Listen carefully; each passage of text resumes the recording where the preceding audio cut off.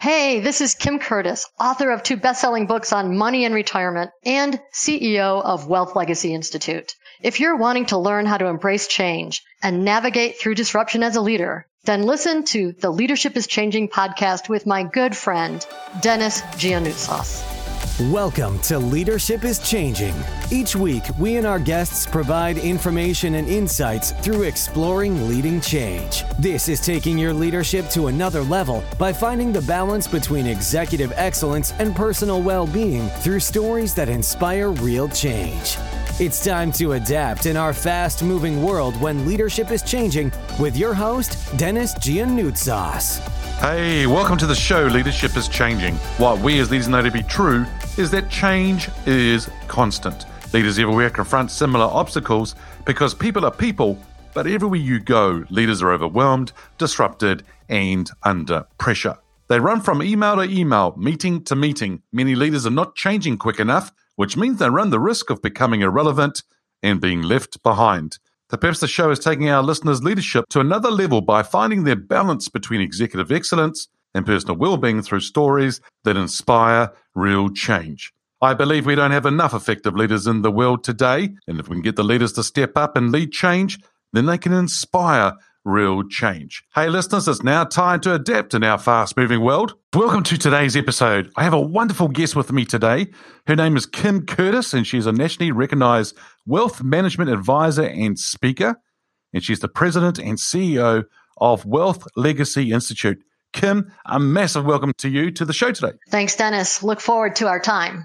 Yeah, very cool. So I've just given a real brief introduction about you, and we'll probably find out more about you as we go through the show. But is there anything in particular you might want to share with us now a little bit about your background? Sure, love to. I'm also an author of 2 best-selling books on Amazon. One is Money Secrets, Keys to Smart Investing, and the other is Retirement Secrets, Keys to Retiring Happy, Healthy, and Free. Wow, retirement. I work with quite a lot of people around their career transitions and coaching them in that. And one of the things we talk about is active retirement. Do they want to do retirement? They go, well, I'm too young for that. What do you mean? I'm not going to retire yet. So that's pretty cool that you've written those 2 books. What was the process of writing books for you? What was that like? When you think about it, many people want to be writers, right? Yeah. Or authors. Yeah. I think all of us are writers in one way or another. But I knew I would be an author for easily 10 plus years before anything materialized. And I realized I was just talking about it and not doing. And one day I was like, get off your butt and finish this. And so I was supposed to be somewhere traveling, and I ended up not going. And at the time we had a treehouse in our backyard. And I went up to the treehouse, brought the electricity through, and wrote that first book in 5 days. In 5 days? 5 days. Now remember, writing is one thing, but getting it to the marketplace is a different. It probably took another 1.5 years after that before it hit the market. But once I finally set my mind to it, it would just flowed through me. And that was the investment book. That's Money Secrets.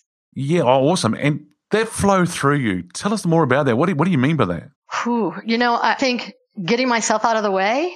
Yeah. And Money Secrets, it pulls back the curtain on the financial services industry to reveal why smart people make bad investment mistakes. And so there's evidence, there's research around this, there's data.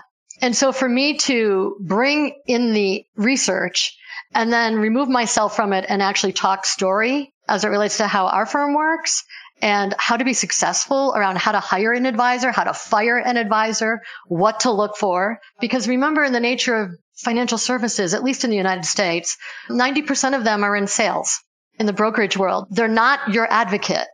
And so I, 15 years ago, was on that side of the coin and actually left. I was a fish out of water. I have a legal background and a financial background, and everything that was in front of me was a disconnect. It didn't resonate with me at all because it was a sales model, the sales funnel. And so I left and created my own firm, and really an independent fiduciary firm where clients truly are first, not last, and kind of putting humanity back into the center. And so it's a small giant of a firm that meets the clients where they are and actually takes them through, like what you said with retirement. Yep. When do you do it? How do you do it? You could have all the money in the world and have a failed retirement. So the Retirement Secrets book actually is more of a lifestyle book. It's how do you survive and thrive once you step off So it's really like well-being and other types of things. And that has a lot of client stories in it too, in terms of successes and failures. So I love that book because it's really more personal and lifestyle, not so much, even though money is a little bit of it, more lifestyle.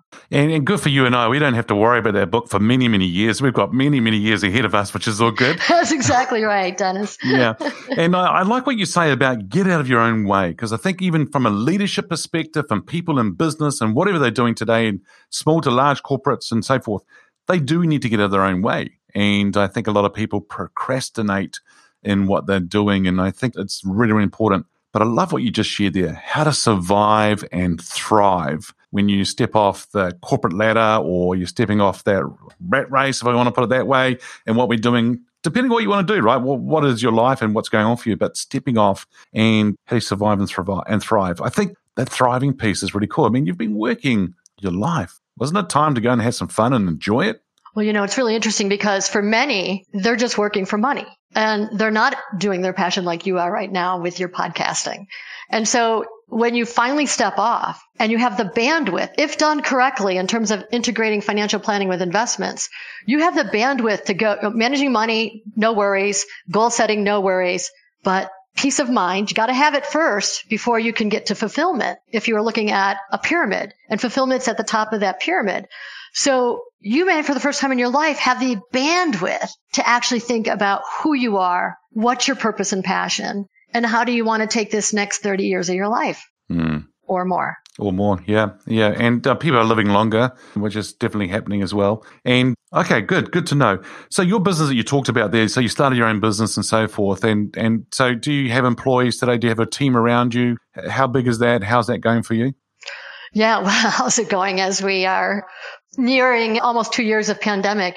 It's interesting. Like I said, we're a forward-thinking boutique firm that's a small giant in the industry in the United States. So I have smart, talented people, young people all around me that are easy to adjust and change with what we've gone through in the last 18, 19 months.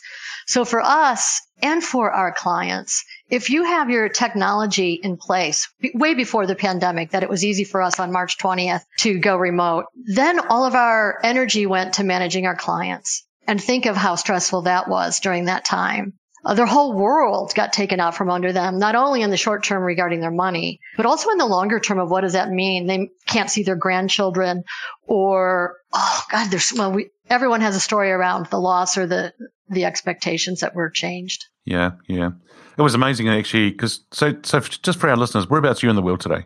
You're in the US, is that correct? Yes, I am in the US in the state of Colorado. Yeah, cool. And I'm in New Zealand, so it's amazing how we're doing this. But, even when we're into lockdown too, it was just amazing to see how everyone's going through it. And then, watching some programs that I actually do follow some people around and seeing them doing really well in business and property and that in the United States. And then all of a sudden, as you said, their world was stopping, things were being pulled underneath them, and just like how they freaked out about it or how they handled it. But their mindset's really, really positive. Like they're high performers. And then just to see them start to struggle, wobble, I was like, here we go. And it came down to, I think, a lot of people going, stop. I need to really think about kind of things I'm getting, media, so forth, and start to think about where I want to go. Otherwise, it's going to drive me crazy. I'm going to have problems here. Absolutely. Huge pivot and reset for the lion's share of the world population. Yeah, absolutely. Yeah. So the reason I asked you about the company and how it's going is how did you get into leadership? Yes. So back in the day, Dennis, I actually was a captain of my athletic teams in high school. And so I actually knew that I could lead and inspire. So that actually came easy. But leadership in terms of stepping into it, I was the youngest regional vice president for the firm that I worked for. Prior to finance, with my legal background, was negotiation and mediation. And I worked for an international dispute resolution firm. And surprisingly, they sent me to Salt Lake, which we talked about earlier, to open up a Salt Lake City office. That's where the leadership came in. I was so young. I didn't know what I didn't know. But yet I was the smartest one in the room back in the day on alternative dispute resolution. Wow. So what happened is I became a spokesperson and really was no longer in the settlement conference, right in the middle of the action. And so when I was 30, it was like, I got to do something different here. I need more impact. And not that I didn't have it. I was impacting, in that way. But I had a friend that took me through a battery of tests. As a matter of fact, she worked for Hewlett Packard back in the day. Oh, wow. Yeah. And recognized that financial planning was something I would do really well with. Mm-hmm. And if you think about it, Dennis, with mediation and negotiation and couples, what do they most argue over or disagree? Money. I thought not sex. Maybe that too. That's funny.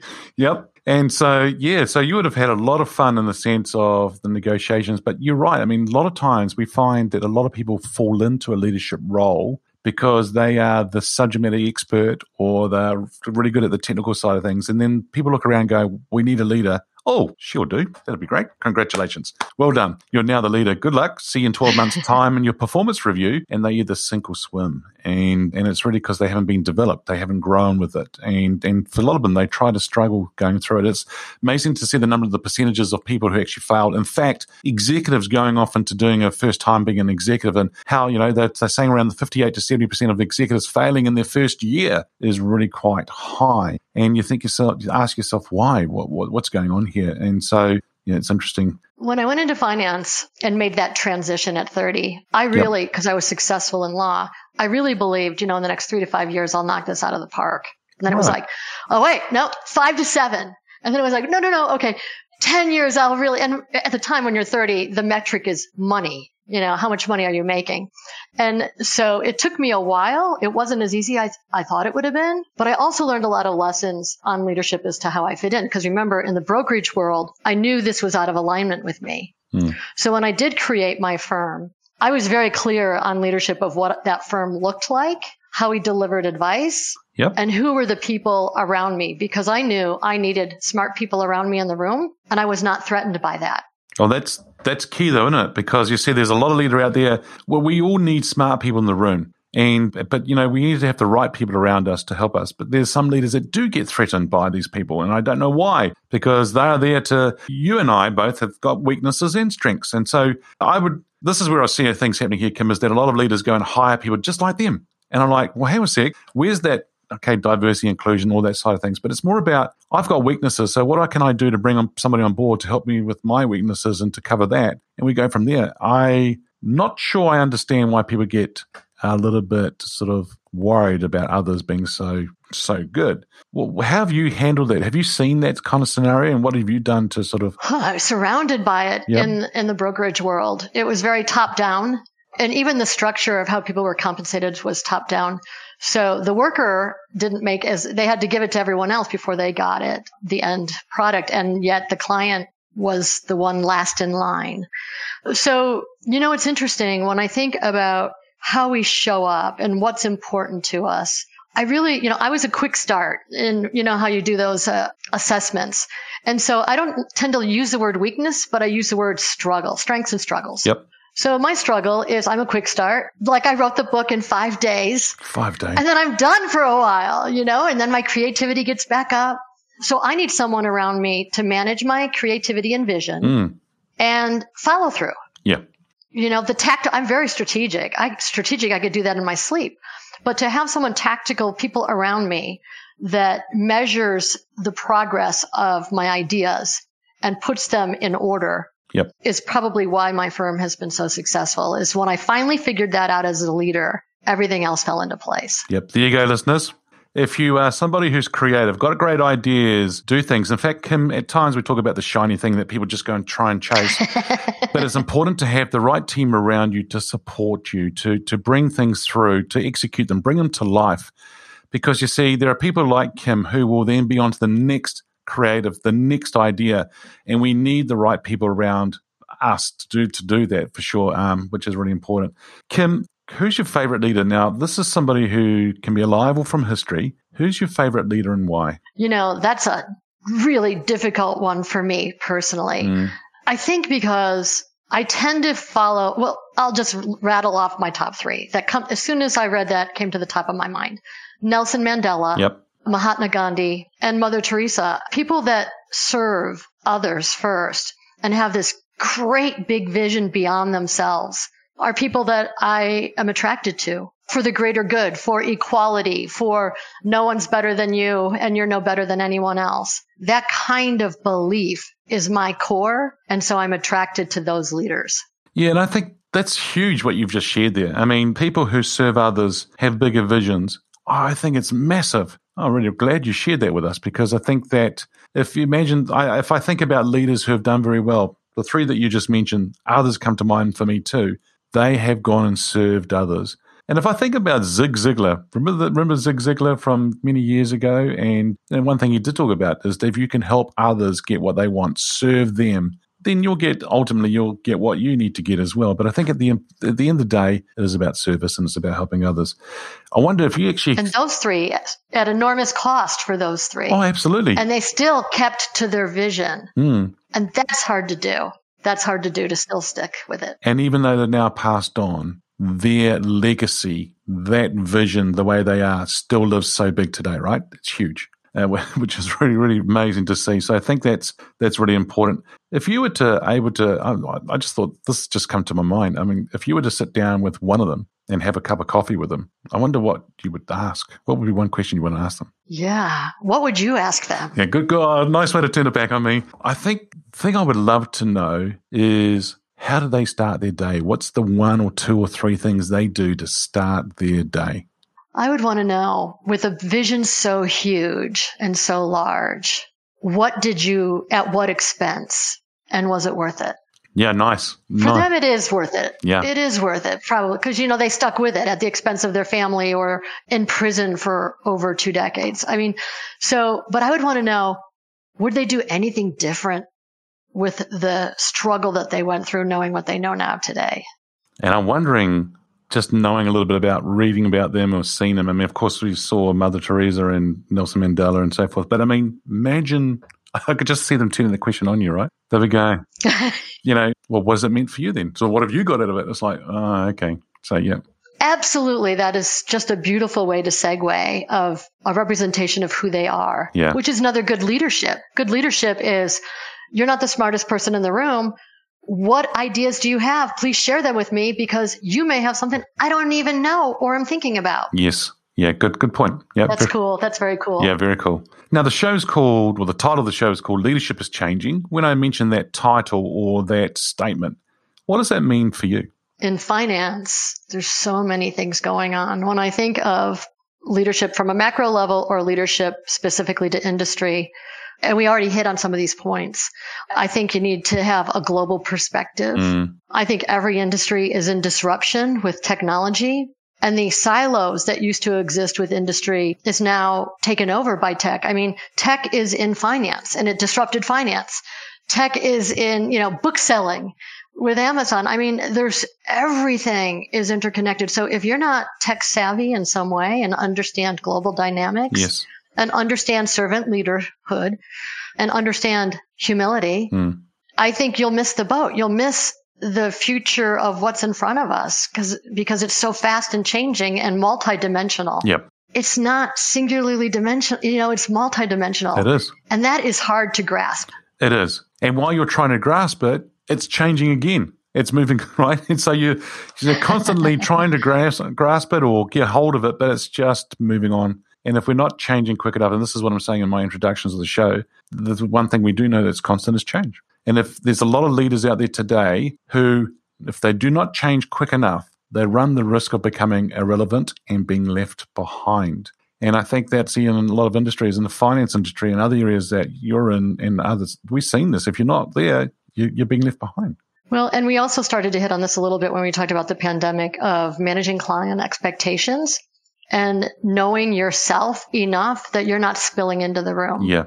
And self-discipline, which is what you shared. So not spilling into the room, and self-knowledge and authenticity, which we had talked earlier about. How do you show up as an authentic leader? And, it's funny. I had this quote I read, and I'll never forget it.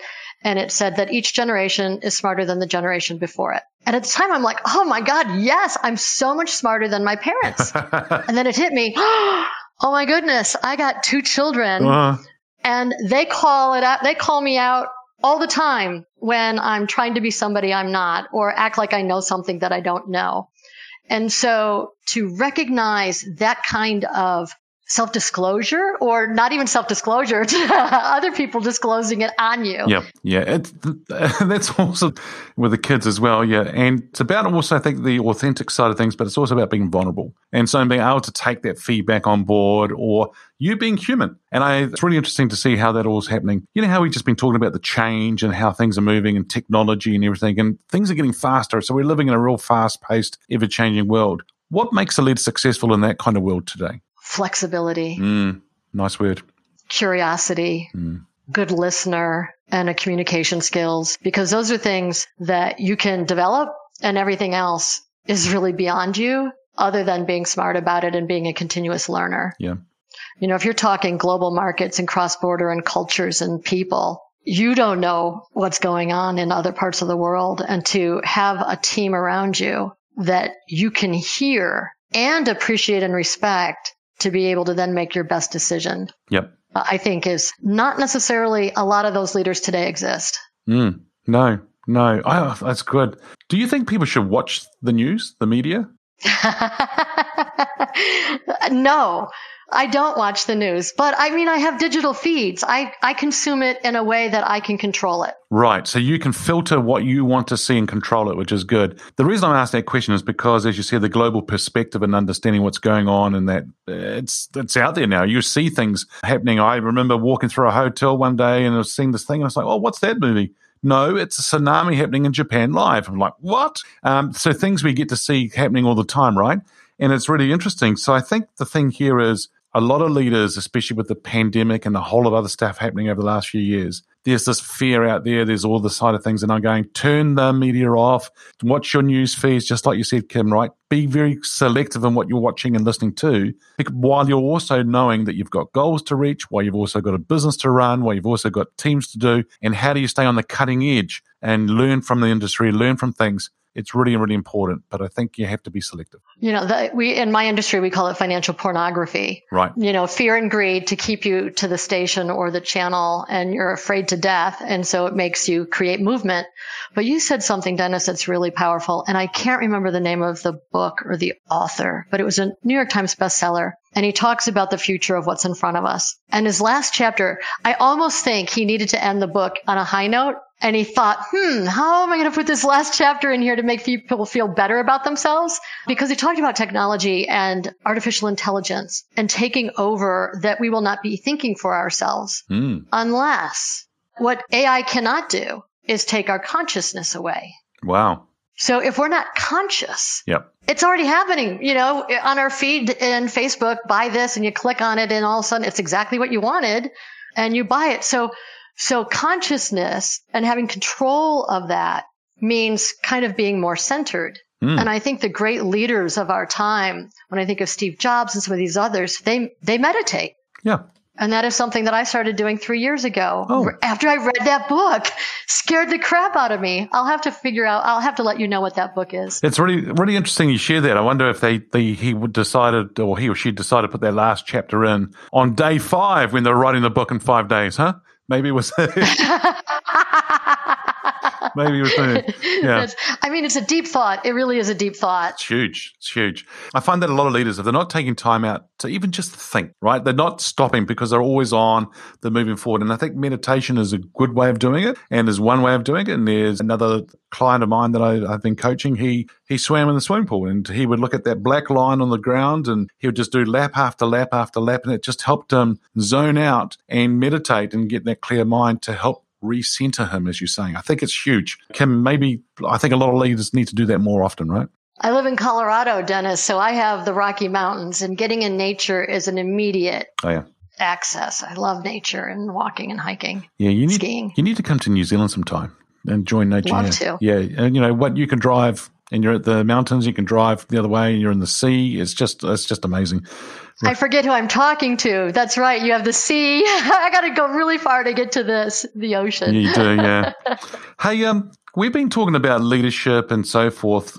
We could just change the lens and look through the lenses now of an employee. You've been an employee, and you are now an employer, and you have teams in your organization, so forth, and people. How have employees' expectations of leaders changed? Well, the fact that they're not geographically isolated anymore with remote work, that they're more empowered, and they should be. Yep. So being more empowered, they're not afraid to speak up. They expect you to listen to them and be heard. And they generally are more digitally savvy. And so I think the expectations that they have of their employers is that they are heard and valued and appreciated. Now, that sounds like old cliche, but they now have the power to demand it. Yeah, very much. And I think about time. Yeah. It's almost gone from an employer's market to an employee's market, if I can put it that way. But you're right. They want to be heard. And you know what? I think a lot of great ideas and smart leaders today, if they actually did listen to the employees, hey, they might learn something. Two, the B part of it, or the second part of it is people have got great ideas. And it could be the idea that changes the world going forward. It could be the next big thing that come through if we just listen to somebody who's got some good ideas. Well, and oftentimes they're the closest to the customer or the client. Yeah. And so again, heart-centered leadership and meeting the customer where they're at. Oftentimes your employees know what that is and what that looks like. And if they like what they're doing and then they're more likely to be passionate and share that passion with others, and that the customer feels it in that exchange. And that is the ultimate goal. Yeah, it is. Kim, I'm going to get your crystal ball out now. And even though you're talking to tomorrow here now, but I mean, if I get your crystal ball out, where do you see leadership being in 5 years? 5 years is exponentially right around the corner. And so I truly believe that balancing of the technology with humanity, which we talked about in different threads throughout, I think, because you have to have efficiency of technology in terms of being profitable, but that sense of purpose and caring, I think, is going to be more demanding of the end user because they're going to be so disconnected in other parts of their world. Absolutely. I love what you just said there, the balance of technology and humanity. I think that is spot on. And if we can do that, I think it's going to really help a lot. So, yeah, very good. Kim, thank you for joining us on today's show. If our listeners are wanting to get hold of you, where should they go? Yes, wealthlegacyinstitute.com. That's my website, and there's lots of resources there. There's a retirement readiness quiz that takes less than 3 minutes, and as a result of that, gives you some really good feedback as to steps you can take to get closer to whatever that decision is for you. Brilliant. Kim, once again, it's been an absolute pleasure having you on the show, so thank you for joining us today. Thank you. Hey, listeners, what we as leaders know to be true is that change is constant. Change is incredibly scary, especially with the unknown and unfamiliar territory. It's time to adapt in our fast-moving world when leadership is changing. Look out for the episodes as they're being released. Download them, have a listen, put a review and a rating. Feel free to share them with your friends, your family, and your network. Hey, if there's any feedback you'd like to give me about the show, or if there's a question you have for the Ask Dennis Freestyle episode, then send me an email, dennis@leadingchangepartners.com. Hey, listeners, it's always a pleasure being with you. Thanks for tuning in. Until next time, bye for now. Thank you for listening to this episode of Leadership is Changing with your host, Dennis Giannoutsas. Each week, we and our guests provide information and insights through exploring leading change, inspiring executives and leaders to adapt and lead a bigger game in a fast-moving world.